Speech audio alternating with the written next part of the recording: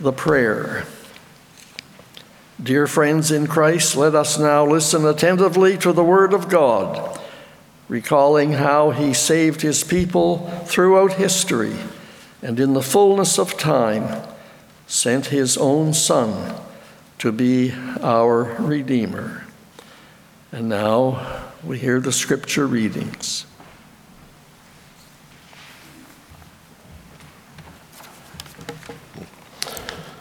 The Scripture reading is from the book of Jeremiah, chapter 23, beginning with the first verse.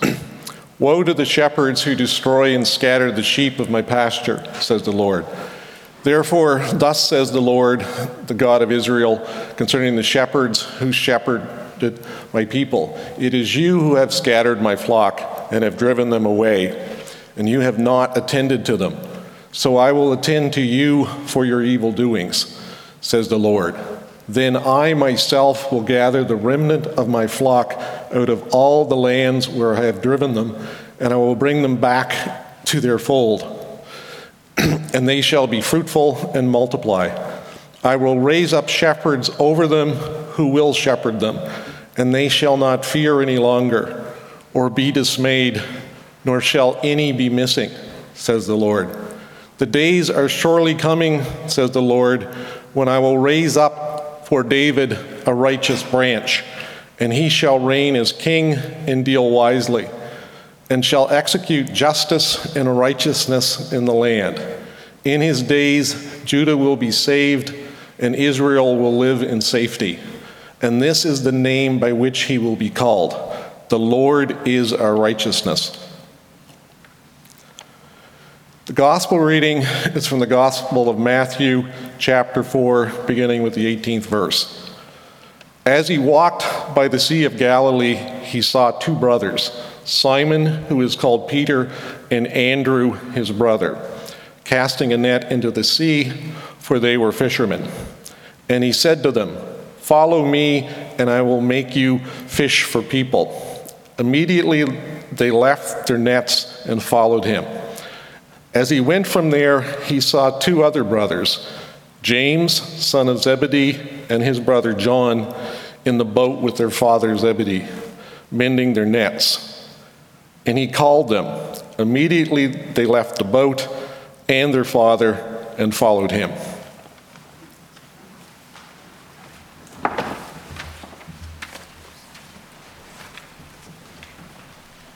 Now we join our voices in the singing of hymn number 275, Jesus Shall Reign.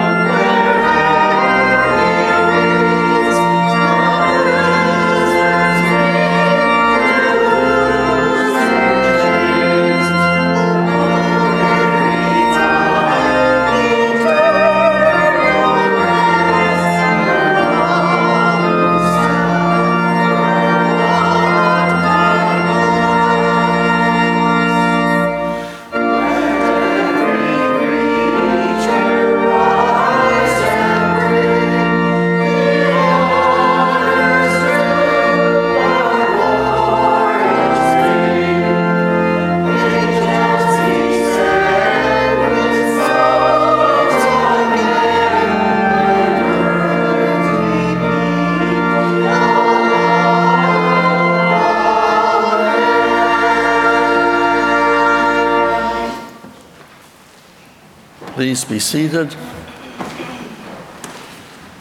And we begin the sermon with a prayer. God, give us a clear vision of the truth, faith in your power, and confident assurance of your love. Amen.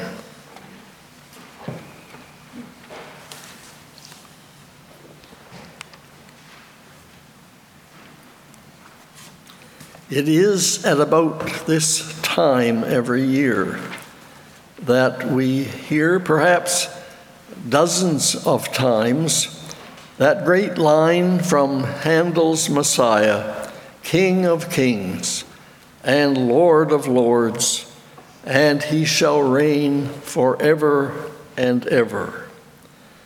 The preeminence and sovereignty of Jesus Christ comes to the fore on this particular day, known as Christ the King Sunday, or the Reign of Christ. Countless millions may live as if Christ is not King, but this season of the year is a time to affirm that the Christ that they tend to disregard is still the King of their lives.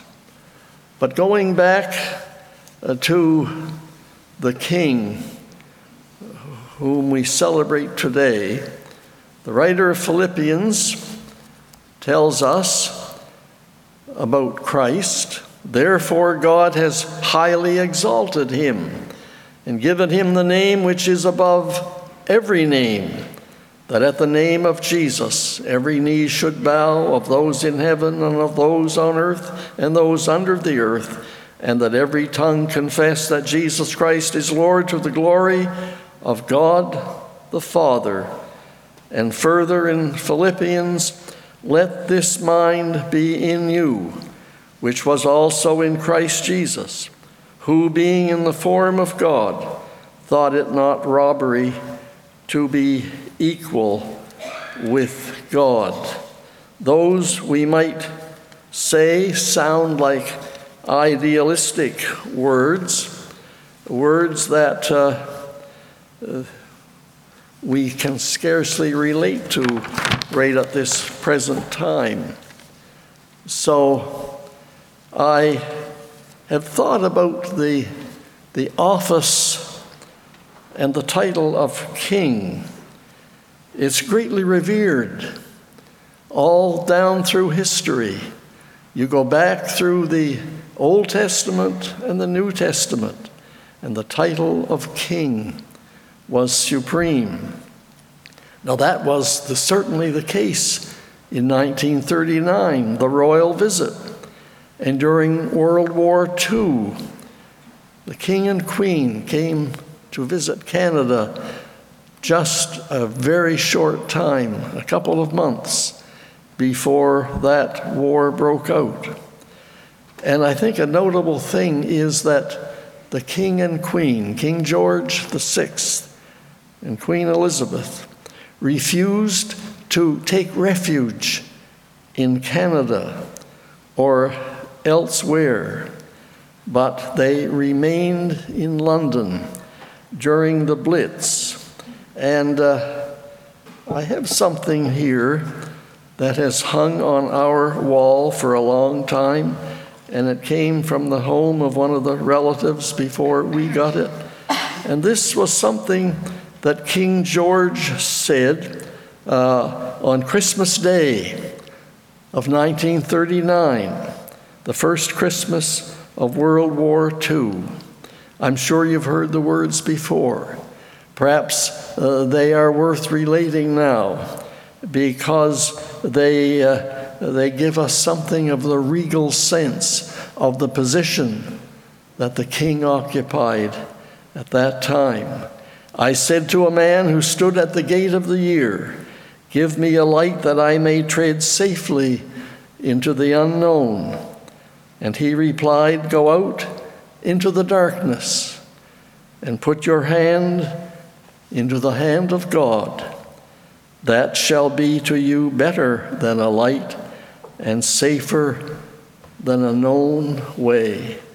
King George, Christmas of 1939, the king who died in February of 1952. So, as I said, the king and queen took their position very seriously, refusing, even during the Blitz, to leave London. They toured almost daily the sites where there had been devastating bombing, with no regard really for their own safety. And in 1953, a new queen, Queen Elizabeth II, who took seriously, continues to take seriously her office, carrying on her duties with dignity. But the royal family, in spite of all their good deeds, at times have been reduced to mere celebrities, sometimes tarnished celebrities. So we have the thoughts of present royalty, but we come back to the title of King, King Jesus, King of our lives. As I said, idealistic words that we have heard in Scripture. But then we come down to the present day, a time when we are bombarded on every side with terrible, sometimes unbelievable news of cruelty and killings, cruelty that goes on in our world, not just in some far-off Western state, but sometimes very close to us. And it leaves us at a loss as to what to do or say. But always remember this, that our inability to make things better is an opportunity for us to turn to the only one who can get us through this painful time. In the meantime, it's okay to question. It's okay to be angry with God for some of the things that happen.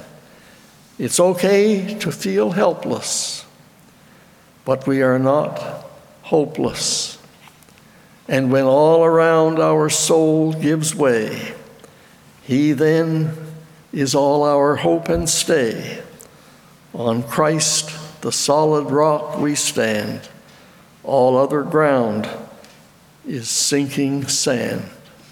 Even when we don't feel the presence of God, when we can't feel that God is anywhere in what is happening, remember we are surrounded by God's love.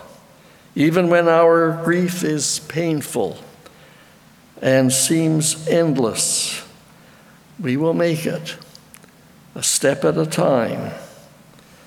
The words of one of the creeds, in life, in death, in life beyond death, God is with us. We are not alone. Thanks be to God. Thus it is that we celebrate Christ the King, King of our lives, even in the valley of the shadow. Amen.